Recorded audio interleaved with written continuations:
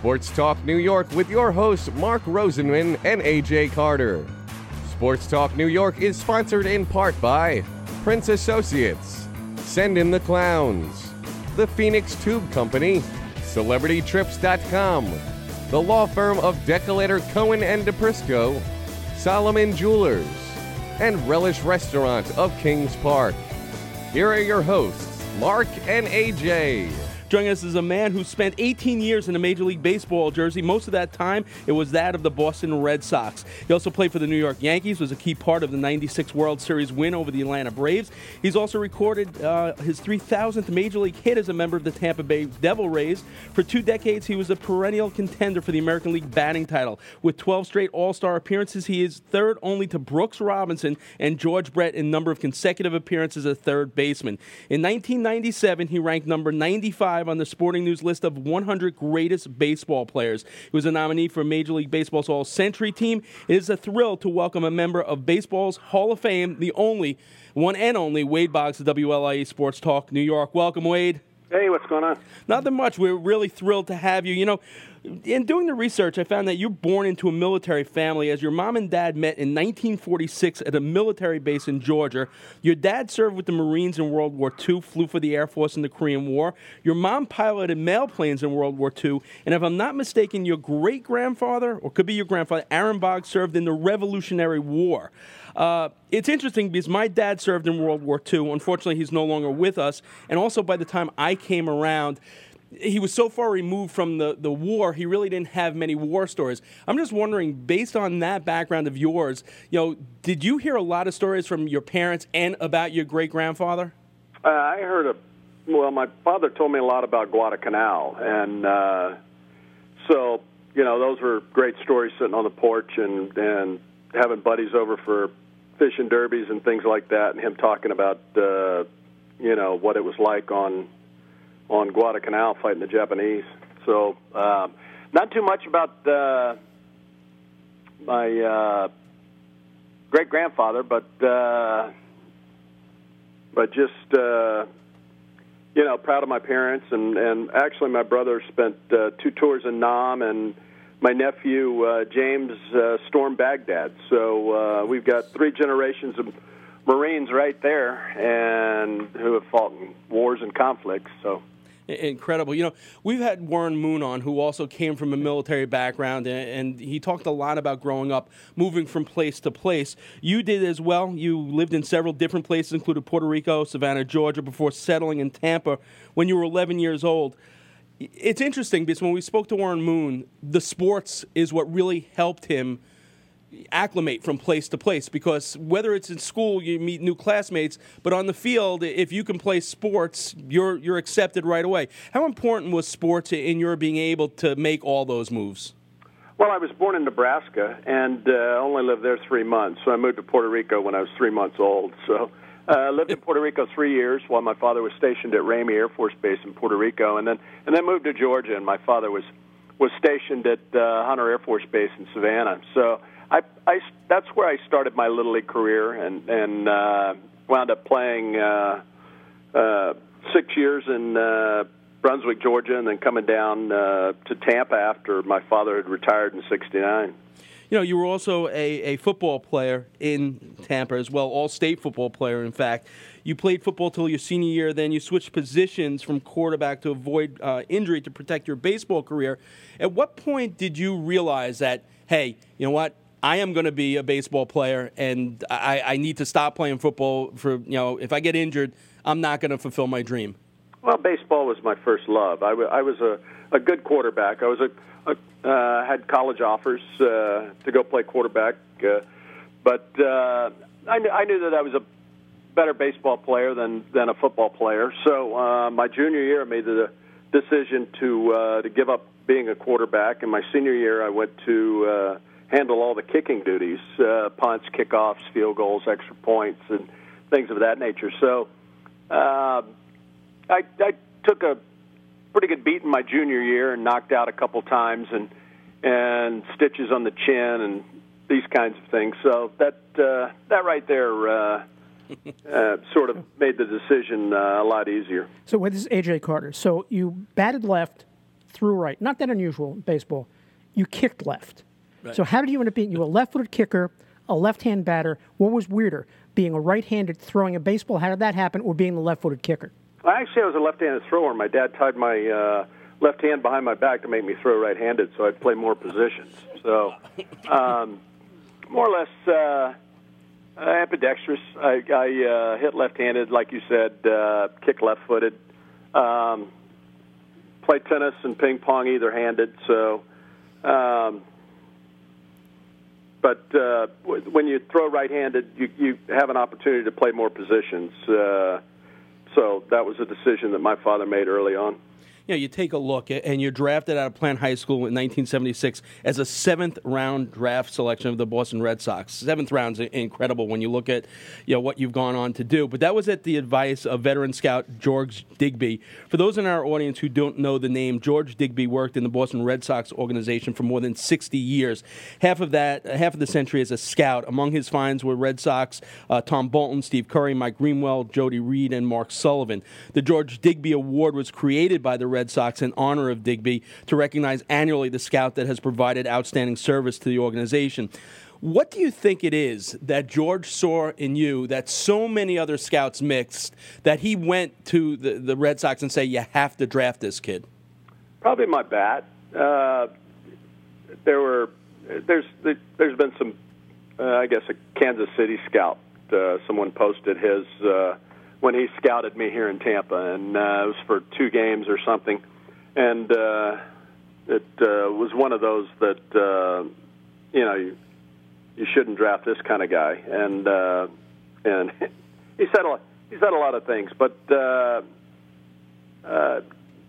George saw that there was something in my swing that was conducive to other people he's seen play the game. So with the 5.5 years in the minor leagues and the seasoning that I had, once I got to the big leagues in '82, I was ready. You know, it's interesting because you talk about the minor leagues. You work your way up the Red Sox minor league ladder. Elmira, Winston-Salem, Bristol, Pawtucket. In Pawtucket, you were part of the longest game in professional baseball history against Cal Ripken Jr. and the Rochester Red Wings. It lasted 33 innings, 8 hours, 25 minutes of playing time. 32 innings were played April 18th and 19th, 1981 in McCoy Stadium in Pawtucket, Rhode Island. And a final 33rd inning was played June 23rd, 1981. Pawtucket won the game 3-2. You went 4 for 12 in that game, as well as you're the main reason why that game kept going, as you drove in the tying run in the bottom of the 21st inning after a Rochester run in the top of the inning. What's your most vivid memory of that game? Probably all the cracked bats that we were burning in the dugout to keep ourselves warm. It was freezing that night, and it was one of those games after about the 15th, 16th inning that you just sort of looked around and said, you know, we could play forever and no one score. And it was just kept going on, and they tried to get a hold of the league president and kept calling his house, and back then we didn't have the use of cell phones and things of that nature. So just keep trying to get a hold of him, and then finally they did, and the last pitch was thrown about 4:40 that morning. It's very interesting to note, too, about this game that the start of that game was also delayed 30 minutes due to problems with the stadium lights. The game started with 1,740 fans in attendance. When the game was suspended at the end of the 32nd inning, more than 8 hours after it began, there were 19 fans left in the stadium. Guess what? Those 19 fans were given either season tickets or lifetime tickets to the team. That's wild. And they deserved it. They earned it. Either they earned it or they just fell asleep. I mean, I can't imagine what compels you. If it was that cold. Right, I can't. Right, the players had to be there. Yeah. I don't know what compelled anyone to sit through that 8 hours as a fan. Wow. You played every infield position in the minors. April 10th, 1982, Memorial Stadium in Baltimore. You make your major league debut against the Orioles at first base against Dennis Martinez. What do you remember about your very first major league game? 0 for 4, and I remember that. The trees in Baltimore had a huge white house in center field, and early in the season in Baltimore, these trees wouldn't fill in, And so the White House sort of came into play, and with Martinez's changeup, it was, you really couldn't tell the difference, and so it wasn't the kind of debut that you hoped you would have, but one of those times that you jump in and get your feet wet, and coincidentally, the first major league game that I ever saw, I played in. So. Wow, that's incredible. Now, to say you adjusted well to the major leagues would be a huge understatement. You batted .349 in your rookie year, which would have won the batting title, but you were 121 plate appearances short of the required minimum of 502.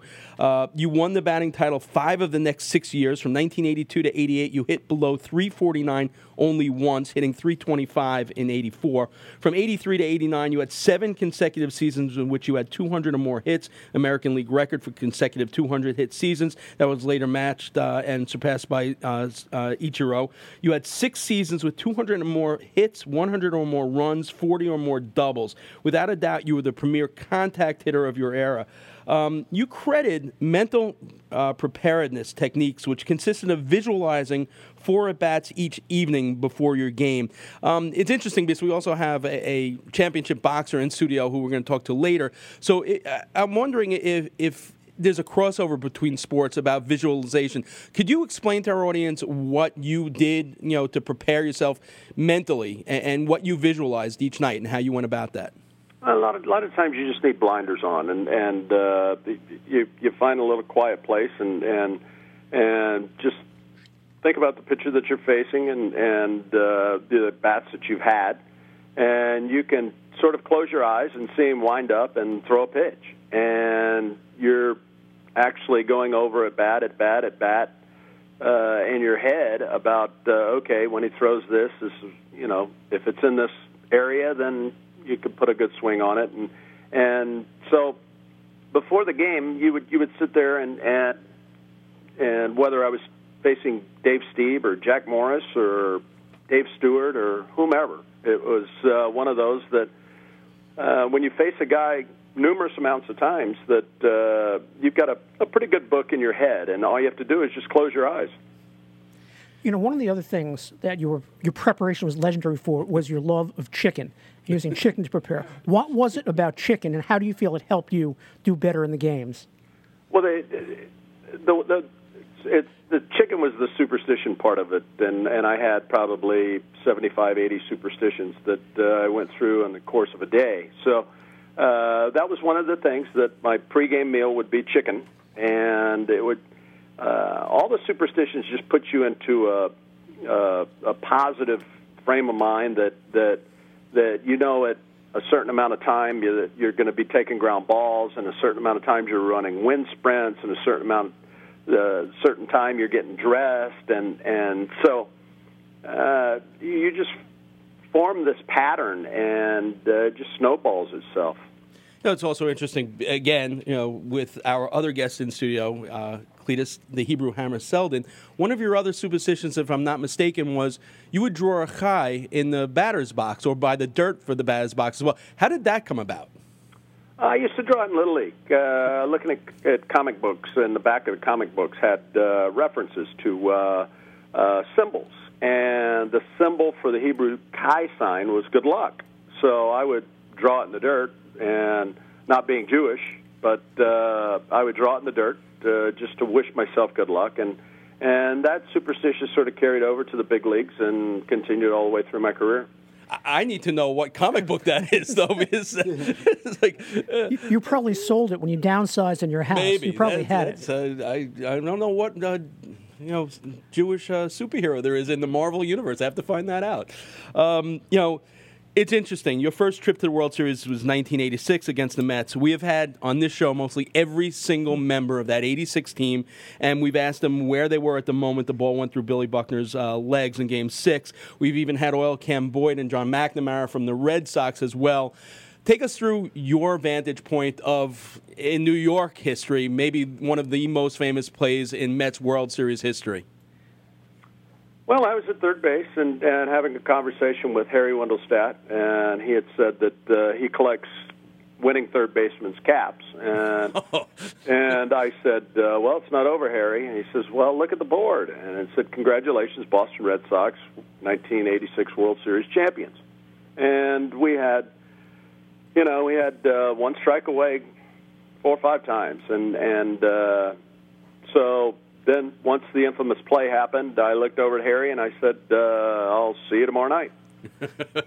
I want to ask you. Coincidentally, we got rained out for the next couple nights or what have you. But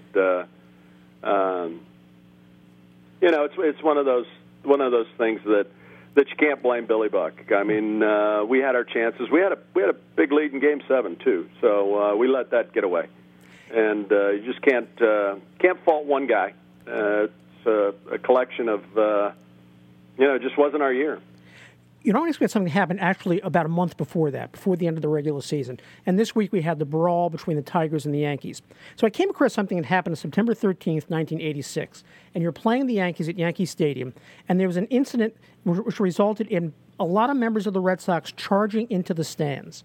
What do you remember about that? And what really triggered everybody pouring in from the team going up to the stands? Well, Spike Owen went back on a ball and dove for the ball and hit into the tarp that was along the left field line. And we were attending to Spike Owen, and a Yankee fan came and basically stole Jimmy's hat off of his head, Jim Rice's hat off his head. So we all chased this guy up into the stands. Next thing we know, we're about the first concourse up about 30 rows, but we got Jimmy's hat back, and everything else just sort of went by the wayside. Did it cost you any suspensions for that? Why would we get suspended? Well, you charge into the stands. Who was it? It was Ron Artest, right? In basketball. Basketball, charged into the stands. And on top of that, no one millburied a fan. No one took a shoe and beat them. So they got the hat we're just back. trying to get the hat back. Exactly. It wasn't where we started a brawl or anything like that in the stands. There weren't any punches thrown or anything. We were just trying to find the guy with the Red Sox hat, and wound up getting it back. So you take a look at Boston, and maybe other than Philadelphia, I think it might be the roughest fan base to please in all of Major League sports. I have to wonder, had your '86 team won, or even maybe going further back, the 75 team had won, if your time in Boston would have been different. David Price recently took issue with the way Dennis Eckersley criticized him on NESN. You faced your share of criticism, both from the fans and media during your time with the Red Sox. To me, how anyone, a guy who hit .338 in 11 seasons with the Red Sox, could be criticized is beyond me. If you hit .260 over 11 seasons here at the Mets, you're put in the Mets Hall of Fame. How did you deal with that criticism? You know, looking at your numbers and knowing what you were doing day by day, season after season, how did you deal with that criticism? Well, we were in contract negotiations, and Mrs. Yawkey and at the end of the '91 season had offered me a contract, a 7-year deal to stay in Boston. So I was looking forward to signing that, and coincidentally, the first week in January of '92, she slipped and fell in a tub and passed away. So when I got to spring training in '92, John Harrington, Lou Gorman, and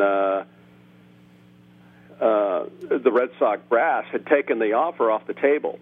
So we were negotiating through spring training, and basically, the only offer that they had come up with was a year and an option, and it really wasn't that big of a raise, and I was looking for something substantially more than a year and an option. And so we went through spring training, and then the grumbling started in the paper that we've got Scott Cooper, and I started off poorly and continued to play poorly, and so it just snowballs itself into to where the fans of Boston that sort of got on the side of the paper, and then eventually at the end of the season, the Red Sox didn't pick up my arbitration eligible for that coming year, so that made me a free agent. And once that happened, they had Scott Cooper to fall back on. So I took my services and tested the free agency waters. And the time you're granted free agency, October 26, 1992, Charlie Hayes was exposed by the Yankees in the expansion draft. He's taken by the Colorado Rockies. That set up basically two teams that really had major interest in you, the Los Angeles Dodgers and the New York Yankees. Why Yankees over Dodgers? I wanted to stay in the American League, and I wanted to stay on the East Coast so my father could stay up at night and watch games, and I was familiar with the American League. Didn't want to change leagues and have to learn new pitchers and things of that nature. So so that sort of made an easy decision to become a Yankee. You know, it's interesting because, tons of people always criticize George Steinbrenner going after this, but George always had a vision, and this is the most amazing thing. At the time of the signing, this is what George Steinbrenner said about Wade Boggs. I just got a hunch that maybe he's the best buy we've had in a long time. I think he'll hit 300 next year. I'm not prepared to believe that Wade Boggs isn't still Wade Boggs. George got it right because over the next 5 years, over 600 games with the New York Yankees, Wade Boggs hit .313, was an All-Star 4 of those 5 seasons. What did being part of a Yankee-Red Sox rivalry, then putting on the Yankee pinstripes, and then winning a world championship as a Yankee, what did being a Yankee mean to you? Well, I had the best of both worlds. I got to play for two organizations that are so rich in history, and going to New York and starting the rebuilding process, basically. New York, they were sort of squandering in 6th and 7th place, and when I went over there, the mentality changed and sort of started building players around like personalities, and the Spike Owens, the Jimmy Keys, the Paul O'Neills, and mixing in the young guys, Derek Jeters, the Bernie Williams, the Jorge Posadas, and so they started filling all the positions, and then we really took off in '94, and '95 we had the run into the buzzsaw of Randy Johnson in Seattle in '95, and then in '96 wound up getting Tino Martinez to take Don Mattingly's place, and then that's when every piece of the puzzle fell into place and wound up winning a World Series that year. So it was a tremendous, enjoyable time that I had in New York. I loved playing for the Yankees as much as I loved playing for the Red Sox. I mean, like I said, I had the best of both worlds. Now, if I have my memory right, you went through Stump Merrill to Buck Showalter to Joe Torre. What was the difference between all three of them, and how did that lead to the Yankees' success, bringing Joe Torre in? Actually, I didn't have Stump Merrill. I had Buck Showalter the whole time. 93, 94, 95, I had Buck Showalter, and then Joe Torre, 96 and 97. So, but Buck's a little field general. Very preparedness is probably his strong suit. Joe Torre's more of a laid-back, kind of let the guys go ahead and do their own thing, and so that made it really easy because we had so many veterans on that ball club, and we just policed ourselves, and nothing really ever got out of hand. Speaking of policing yourself, there's so many iconic moments when teams win World Series. And I think the image of you on a horse with a New York City police officer is probably at the top of the list for most people. So what led to that impromptu decision for you to get on top of that horse? And what is it like? Yankees have just won the World Series. Everyone in Yankee Stadium is going crazy, and you're galloping on a horse around the entire stadium. Could you even try and put that into words? Well, I was going nuts, and we were doing the dog pile on the mound, and we decided to take a victory lap. And till this day, I've never looked at the video or gone back and really saw how I got up on this horse. And next thing I know, I'm in center field on the back of a horse, and not a big fan of horses. So, Yeah, it was one of those impromptu, how in the heck did I get on the back of this horse kind of thing, and riding around. A lot of pictures were taken, and got to home plate, got off the horse, thanked the police officer, and then went into the clubhouse for the champagne fountain, and that was just absolutely spectacular. All right, we got a couple of non-baseball questions to close out with. The first one is Lord Palmerston or Pitt the Elder. Which of the United Kingdoms was the greatest prime minister? Oh, that's not even a debate. Pitt the Elder. For those of you that really said, why in the world did he just ask that question? It's because Wade was one of the baseball players featured in the classic The Simpsons episode Homer at the Bat. He's recruited as a ringer by Mr. Burns for the power plant softball team, only to get into a bar fight over which one of them were the United Kingdom's greatest prime minister by Barney the drunk. So which was a bigger thrill, being on The Simpsons or Cheers? Probably Cheers. The Simpsons was just a voiceover, and did it in L.A. When we went out to play the Angels. But actually, on set with the cast and doing all the prep work and learning lines and going over various things and meeting everyone and sort of getting your feet wet in the industry and voted one of the top episodes of all time for Cheers, and we had a blast doing that, and turned out great.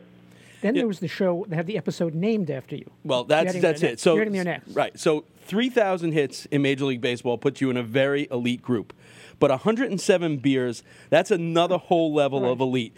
Comedian actor Charlie Day on The Tonight Show, while discussing the episode of It's Always Sunny in Philadelphia, the one where the gang tries to recreate the day that you told them, he said that he actually told you that the number is 107. And what I'm alluding to is 107 beers on the cross-country flight. And there's been different stories. One says it started from the time the game ended. So, first of all, tell us a little bit about how this has grown into legend. And more importantly... What's the real number? I don't even know if you could actually get a real number, but two other questions. Were they all 107, were they all the same brand of beer? And who brought in the cans for recycling? Well, the great thing about folklore and stories and how they grow over time is everyone talking about it, and it's one of those things that happened probably over 25, 30 years ago, probably, and. But I gave the original number on Psych, the comedy show. Right. So that's the original number. But the conversation I had with Charlie Day was over the time that the game ended and the time I got back to the hotel. So that was during the course of. Not all on the plane, so we can clarify that up. Still and very you didn't impressive. Drive at any point during this episode. No, he did not drive at any point. Very impressive number. All right, two more questions, and we'll let you go, but we really appreciate the time you've given us tonight. As we mentioned before, Boston's not the most warm and fuzzy place to be a ball player. So what did induction into the Red Sox Hall of Fame, and more importantly, May 26, 2017, the day your number was retired in a ceremony at Fenway Park, and the love the fans showed you that day, what did that mean to you? Well, in my opinion, Boston is a warm and fuzzy place to play. It's a great place to hit. The fans are very passionate about the game. And May 26th was the last piece of the puzzle that I needed in my baseball career, and that was to have my number retired by the Boston Red Sox. And it's one of those that I'm very humbled, and when someone says we're going to retire your number and no one has the opportunity to put that number on it, and you look up there with the likes of Ted Williams and Carlton Fisk, Jim Rice, Bobby Doerr, Joe Cronin, all the greats that have ever played that are up there. And it's one of those that I take a lot of pride in, and the time that I spent in Boston. So it was very special. Lastly, this month you served as a fill-in color commentator for some of the Red Sox games played in Tampa and broadcast on New England Sports Network, working with play-by-play announcer Dave O'Brien. What was that experience like, and is it something you see yourself doing on a full-time basis going forward? Oh, absolutely, yeah. We're discussing it with Nesson, and I had a great time. Dave O'Brien was wonderful, and so it was great situation. I had Chris Sale, so I had a lot of Randy Johnson stories to tell. But I like doing color. I have a lot of stories to tell and knowledgeable of the game to the fact that I can explain it. So that helps immensely. Wade, we appreciate you sharing some of those stories with us tonight. We really appreciate it, and more importantly, we appreciate your time here as a New York Yankee. Lots of great memories, and, of course, the World Series as well. So thanks so much, Wade. I appreciate it, guys. Thank you. Have a good got it. Bye-bye. Wade Boggs, Baseball Hall of Famer, world champion, .328 lifetime hitter, 107 beer, cross-country flyer.